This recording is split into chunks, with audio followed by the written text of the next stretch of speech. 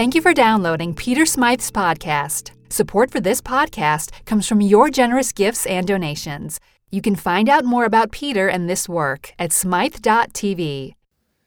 If you have your Bibles, turn over to Romans 1.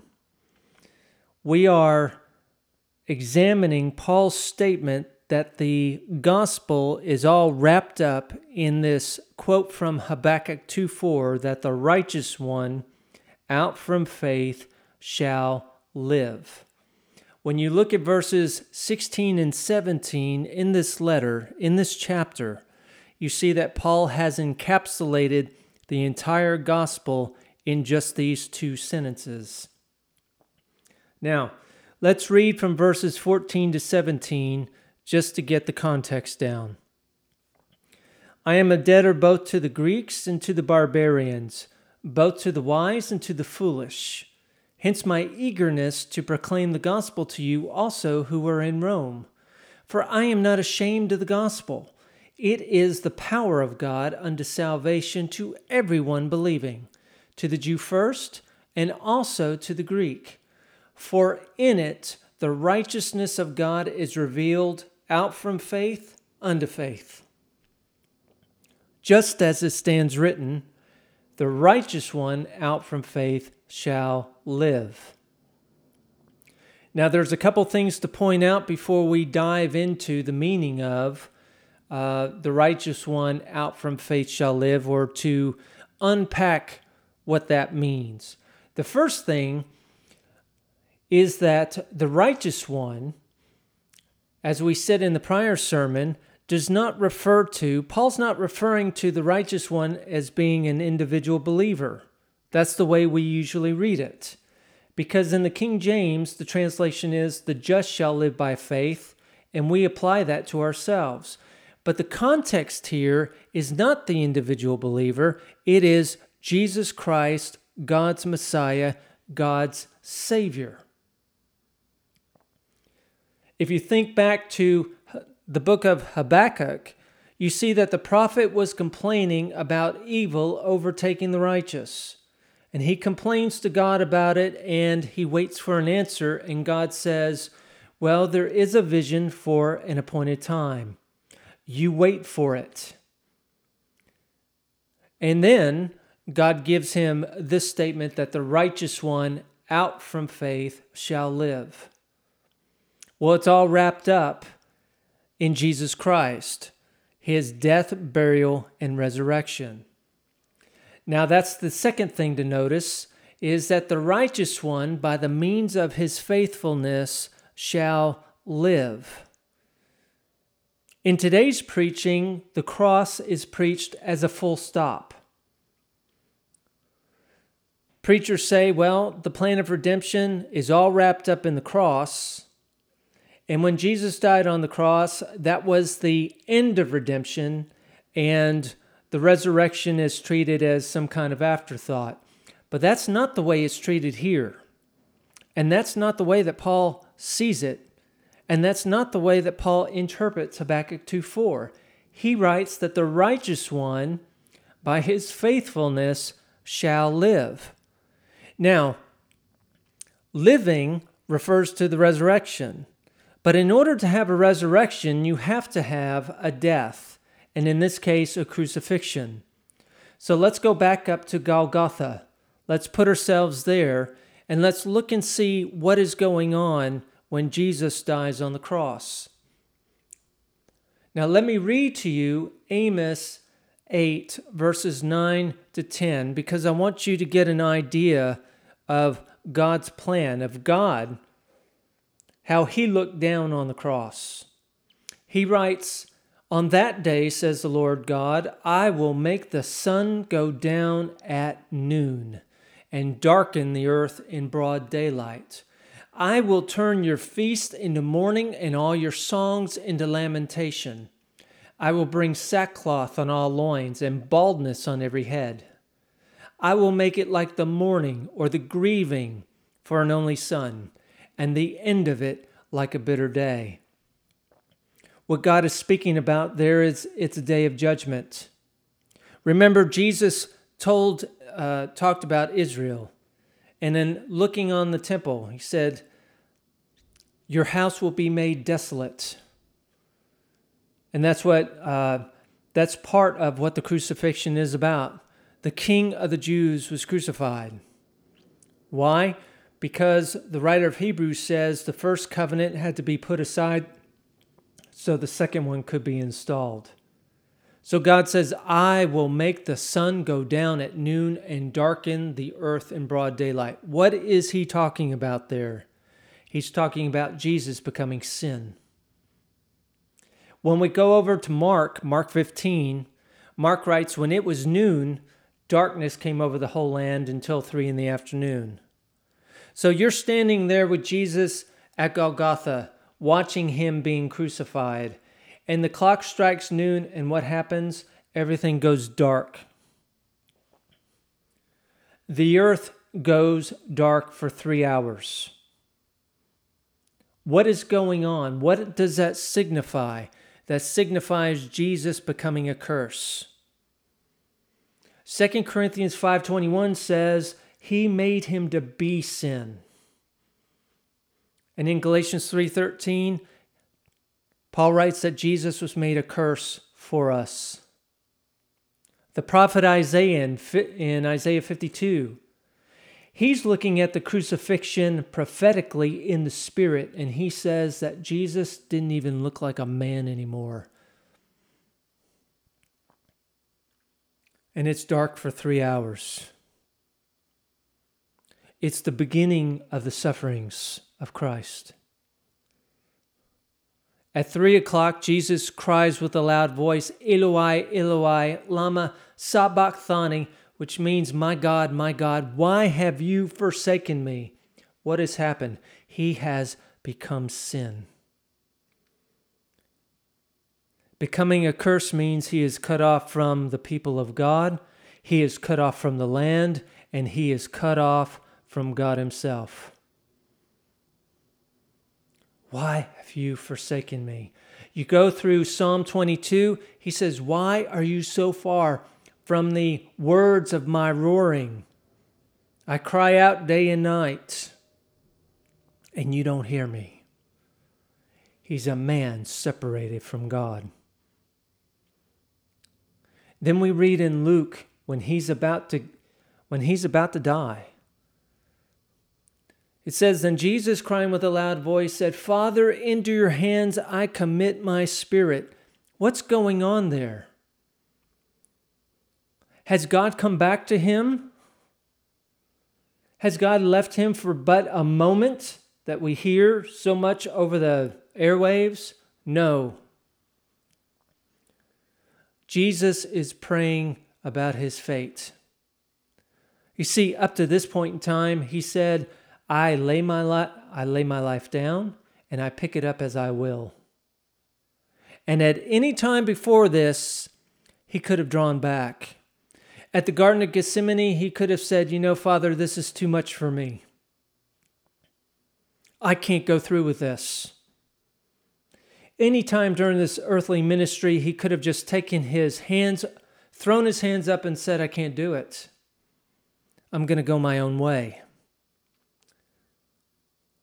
But you see, here on the cross, he is made sin, he is made a curse, he is crucified outside the gate, and he's going to die that way. And then he cries out, Father, into your hands I commit my spirit. This is his Geronimo. This is where he's saying as the hero, my fate is in your hands. He can't resurrect himself. Once he dies, he has flung himself into the hands of God to resurrect him. And he's going to descend. In Romans and in Ephesians, Paul writes that Jesus descended into the earth. So this prayer is his Geronimo. Now this is something I want you to see. When he prays, Father, into your hands I commit my spirit, you look in your study Bible and you'll see that it's Psalm 31:5. And you go back to Psalm 31:5 and you see those words right there, right in the middle of that psalm. And this is something you've got to allow this to sink in. You know, I was reading a book on the crucifixion just a couple weeks ago, and the writer said, here was Jesus, and he quotes Psalm 31:5. And I slammed the book shut because that's wrong. Jesus wasn't on the cross quoting Psalms. It's that the Psalms were quoting him. David wrote Psalms. Isaiah saw the crucifixion. Jonah is a type of Christ. He's a type of Israel. And they all pointed to him being crucified. And God gave them inspired words about what was going to happen to a Messiah that was born 1,000 years after David wrote his words. So it's vitally important that you get down, when you read the Psalms, you understand that these are prophetic utterances of the Messiah that was going to come 1,000 years later. Jesus wasn't up quoting Psalm 69 and 22 and 31 on the cross. As he was dying, he wasn't trying to think, oh, well, this fits Psalm 22. Is that when David was writing Psalm 22, he saw into the Spirit and he foresaw the crucifixion. And he saw Jesus praying those words. It's so important to understand that. Now let's get into it, because Jesus, he prays and he says, Father, into your hands I commit my spirit. And that is a prayer of consecration. It was a prayer of, my fate now is in your hands. Keep that in mind, and then we go back to Jesus confronting the Pharisees in Matthew. The Pharisees came to him demanding a sign. They were there to test him. They said, we want a sign from you. And he responded and said this, an evil and adulterous generation asks for a sign, but no sign will be given it except the sign of the prophet Jonah. For just as Jonah was in the belly of the sea monster 3 days and 3 nights, the Son of Man will be in the heart of the earth 3 days and 3 nights.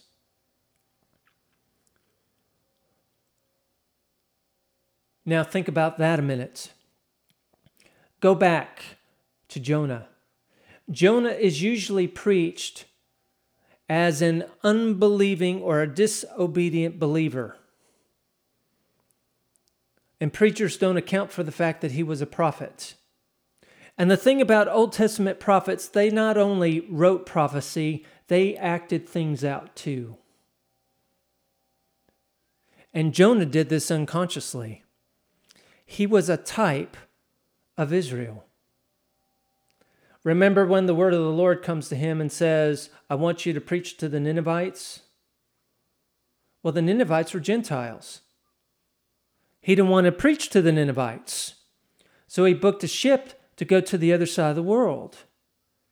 And Jonah says, at the end of the book, he says, when that word came to me, I knew exactly what was going to happen. You're a gracious God, and they would repent, and there wouldn't be any judgment, and he doesn't want that to happen. He is a type of Israel because Israel was supposed to be a light to the world, and Israel, what? Israel kept the gospel to itself. He wanted God to destroy all her enemies. And that's not what God's plan was. Well, when Jonah was tossed overboard, he was still a type of Israel, but that type was whittled down to being a type of Christ. Remember when Jesus was crucified, he was crucified as the King of the Jews. He represented Israel. Now, this is something I want you to see. Jonah 1:17, it says, but the Lord provided a large fish to swallow up Jonah, and Jonah was in the belly of the fish 3 days and 3 nights. Notice that the Lord provided a fish. It was in God's plan. Now notice the parallelism. You go back to the Garden of Gethsemane, and Jesus is being arrested. Peter pulls out his sword and starts swinging. And he swings at a Roman soldier and cuts off the guy's ear. And Jesus says, Peter, put your sword away. And he says, am I not to drink the cup that the Father has given me? Or in other words, am I not to be swallowed up by the fish that the Father is sending me?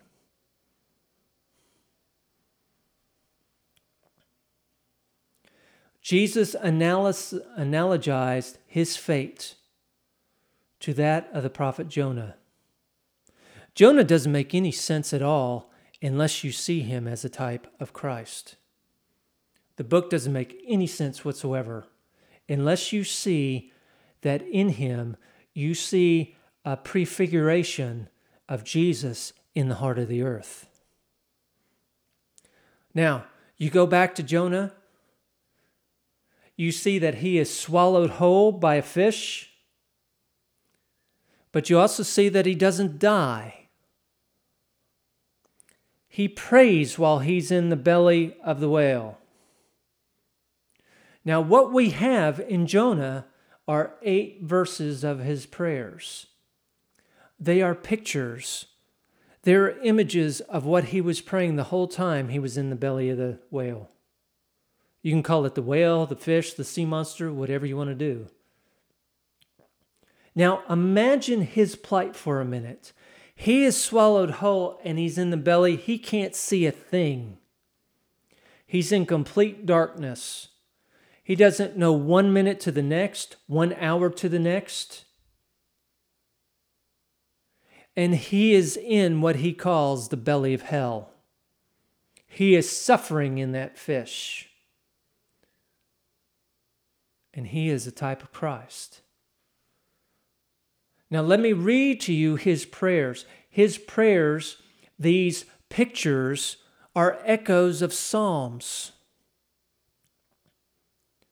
You know, if Jonah was the story of just a disobedient believer, echoes of Psalms in the belly of the fish just don't make any sense. But when you see him as a type of Christ, they sure do. I'm going to read to you Jonah's prayers, and I've put them in an order that are roughly chronological so you can understand the context, you can understand the praying, and see that he is a prefiguration of Christ's own sufferings. Listen to what he says, how he prays. You cast me into the deep, into the heart of the seas, and the floods surrounded me. All your waves and billows passed over me. Those are echoes of Psalm 88 and 42.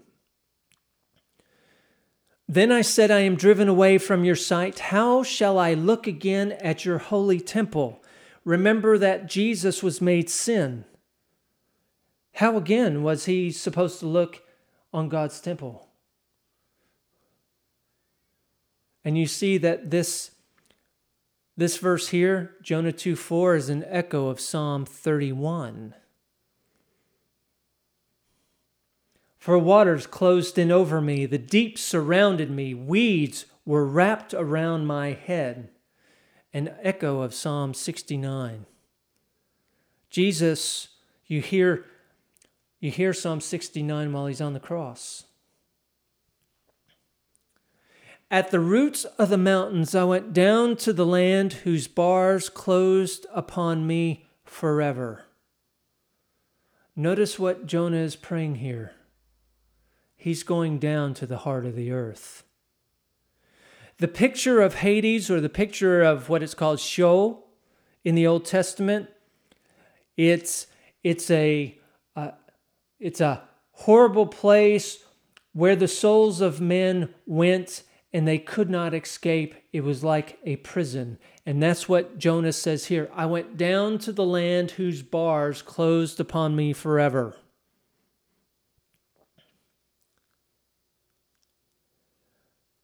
Now, the next line takes us back to Habakkuk 2:4. Remember, this is all about the righteous one by the means of his faithfulness shall live. Jonah prays, but I with the voice of thanksgiving will sacrifice to you. What I have vowed I will pay. See, Jonah as the prophet, Jonah as the, quote, disbelieving believer, he didn't vow to do anything on his own.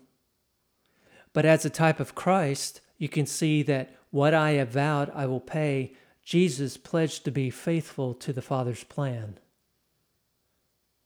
And that's why he prayed right before he died, into your hands I commit my spirit. Jonah prays, as my life was ebbing away, I remembered the Lord, and my prayer came to you into your holy temple. Now that's an echo of Psalm 18, and we're going to get to Psalm 18 in a second. I called to the Lord out of my distress, out of the belly of hell I cried, and you heard my voice. You brought up my life from the pit. Another word for pit is Sheol. Another word for Sheol is Hades or hell. O Lord my God, you brought up my life from hell. O Lord my God, deliverance belongs to the Lord. Those who worship vain idols forsake their true loyalty. There's the faithfulness right there. Jesus didn't look back. He stayed forever faithful to the Father, even through his sufferings. You go back to Psalm 31, you see that Jonah's prayer echoes Psalm 31. And you read there, but I trust in you, O Lord. I say, you are my God. Let your face shine upon your servant. Save me in your steadfast love. Do not let me be put to shame, O Lord, for I call on you. He's forever faithful. Now, Psalm 18. Psalm 18 is a psalm of David, and it's a psalm of David where he has obtained victory over his enemies. Now, in Acts 2:31, Peter's preaching, and he refers to David, and he says that David foresaw the Lord's resurrection. And he quotes Psalm 16 in Acts 2:31. Well, David not only foresaw the resurrection in Psalm 16, he foresaw the resurrection in Psalm 18 too. Listen to Psalm 18. The cords of death encompassed me. The torrents of perdition assailed me. The cords of Sheol or hell entangled me. The snares of death confronted me.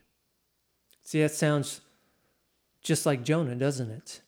It's because they're both echoing the same sufferings, those of Christ. In my distress, I called upon the Lord. To my God, I cried for help. From his temple, he heard my voice, and my cry to him reached his ears. Now listen to what happens when Jesus' prayer reaches the ears of the Father. And this is when, according to Romans 4:25, when every man, woman, and child, whoever was and ever will be, could be born again. That's when Jesus was resurrected. Listen to what happens in Psalm 18.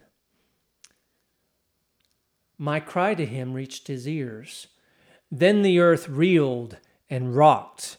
The foundations also of the mountains trembled and quaked because he was angry. Smoke went up from his nostrils, and devouring fire from his mouth. Glowing coals flamed forth from him. He bowed the heavens and came down. Thick darkness was under his feet. He rode on a cherub and flew. He came swiftly upon the wings of the wind. He made darkness his covering around him, his canopy thick clouds dark with water. Out of the brightness before him there broke through his clouds hailstones and coals of fire. The Lord also thundered in the heavens, and the Most High uttered his voice. He sent out his arrows and scattered them, speaking of the enemies. He flashed forth lightnings and routed them. Now listen to this. Then the channels of the sea were seen, and the foundations of the world were laid bare at your rebuke, O Lord, at the blast of the breath of your nostrils. What's going on there? You see that Jesus said he was in the heart of the earth. Jonah said he was at the roots of the mountains. And you see here with David, the foundations of the world were laid bare. And what happens? He reached down from on high, he took me, and he drew me out of mighty waters. That's the resurrection. By his faithfulness, he shall live. Now listen to what David writes later on in Psalm 18. You have given me the shield of your salvation, and your right hand has supported me. Your help has made me great. You gave me a wide place for my steps under me, and my feet did not slip. Now, you gave me a wide place for my steps under me, and my feet did not slip. When you read in the book of Hebrews and come to chapter 10, you see that the writer of Hebrews quotes Psalm 40.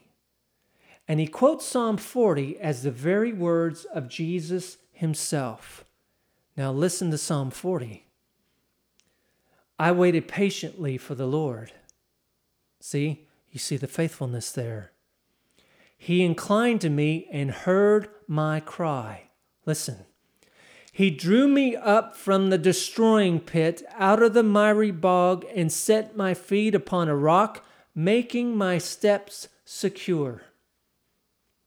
He put a new song in my mouth, a song of praise to our God. A song of praise to our God. Remember when Jesus was resurrected and he appeared to Mary? He said, don't touch me, I'm ascending to the Father. But he said, go tell the disciples, I'm ascending to whom? To your Father and my Father, to your God and my God.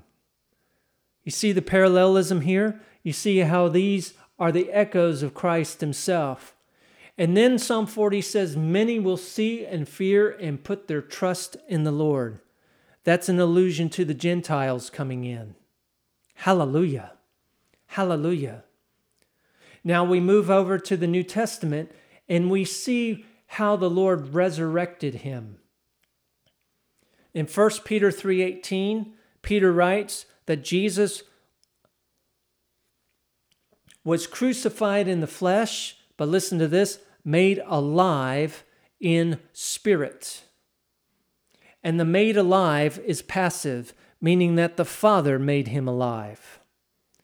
We hear these stories where we hear preaching where Jesus went down to do battle with the enemy. No, he suffered down there, and then when we all could be born again, he was made alive by the Father. And we read Psalm 18. That is a picture of the resurrection. In 1 Timothy 3:16, this is the Apostle Paul writing. He writes that Jesus was vindicated in spirit. That word vindicated is the word righteous in spirit. He was made righteous. Now, usually that's taken in a forensic sense, meaning it was just made legal. But when you go through the New Testament, you see that it's also vital. In other words, he was made alive in spirit. And being made alive in spirit, he was justified in spirit. Hallelujah. And when you thumb over to Romans 4:25, you see that the very same action happened with us when he was resurrected.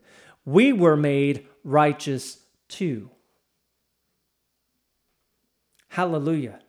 Now let's expand this out just a little bit. In Acts 2:27, Peter's preaching, and he's referring to David, and he's referring to David foreseeing the resurrection and quoting Psalm 16. And Peter says, well, David says concerning him, meaning Christ, for you will not abandon my soul in Hades. Or let your Holy One see destruction. You see how that prophecy works? You see how it worked. You will not abandon my soul in Hades. See, the Father was faithful too. Jesus was faithful to the Father.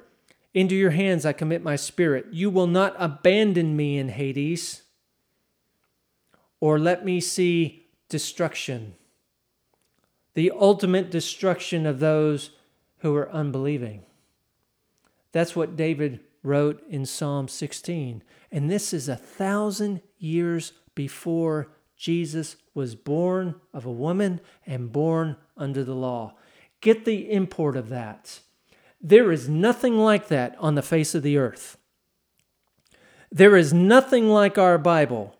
There's nothing that foresees something 1,000 years ahead of time.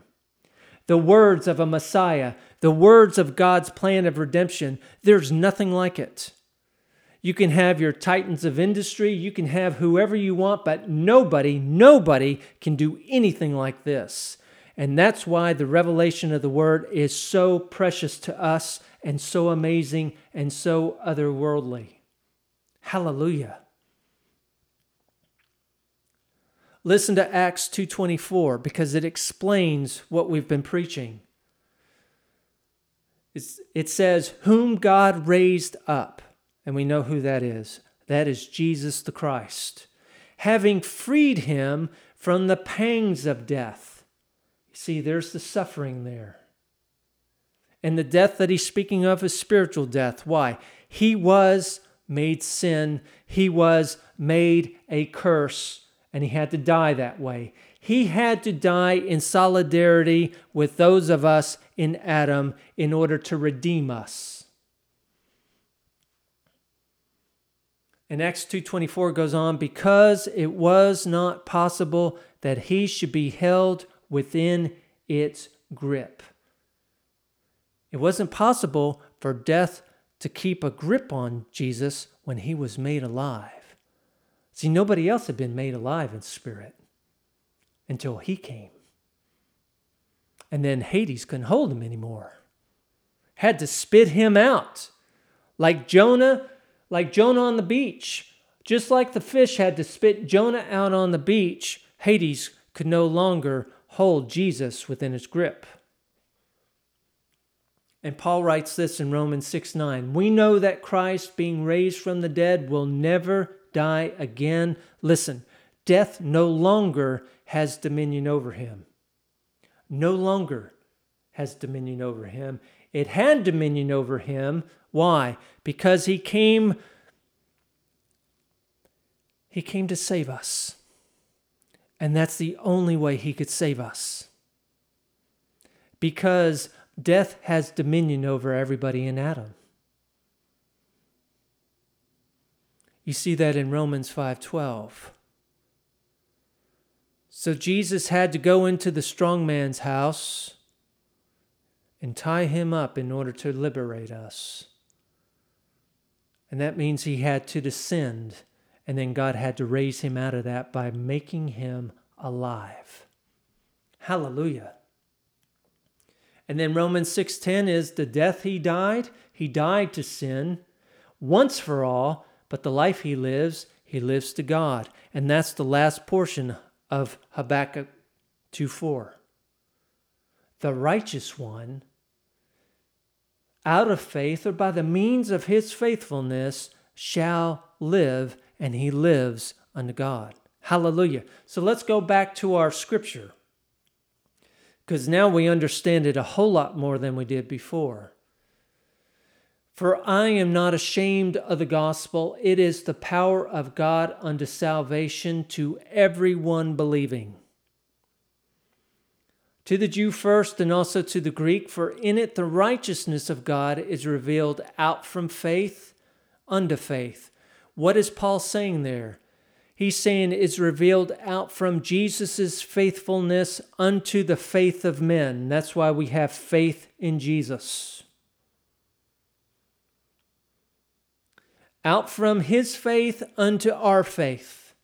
just as it stands written, the righteous one out from faith or by the means of faith shall live. He lives by the means of his faithfulness, and because he lives, we live. See how that is an encapsulation of the gospel just in these two verses. You go back up to 16, for I am not ashamed of the gospel. It is the power of God unto salvation to everyone believing. The word salvation there, for our purposes today, could be it's the power of God unto being made alive again, unto being born again, to everyone believing, to the Jew first and also to the Greek. And how does that come about? It comes about because the righteous one out from his own faithfulness shall live. Hallelujah. It's because of him and what he did for us that we're able to live in newness of life unto God, unto the Father. Amen. So now we understand what Paul is saying in Romans 1:16 and 17 a whole lot more than we did before. Hallelujah. We see that it's by Jesus' own faithfulness that we can live unto God, that we have been made alive again. Hallelujah. So that concludes the sermon. Let's pray the benediction. Now to him who is able to keep us from falling and to make us stand without blemish in the presence of his glory with rejoicing, to the only God of our Savior, Jesus Christ our Lord, be glory and majesty and power and authority before all time and now and forever. Amen. We are 100% listener supported. You may lend your support at smythe.tv.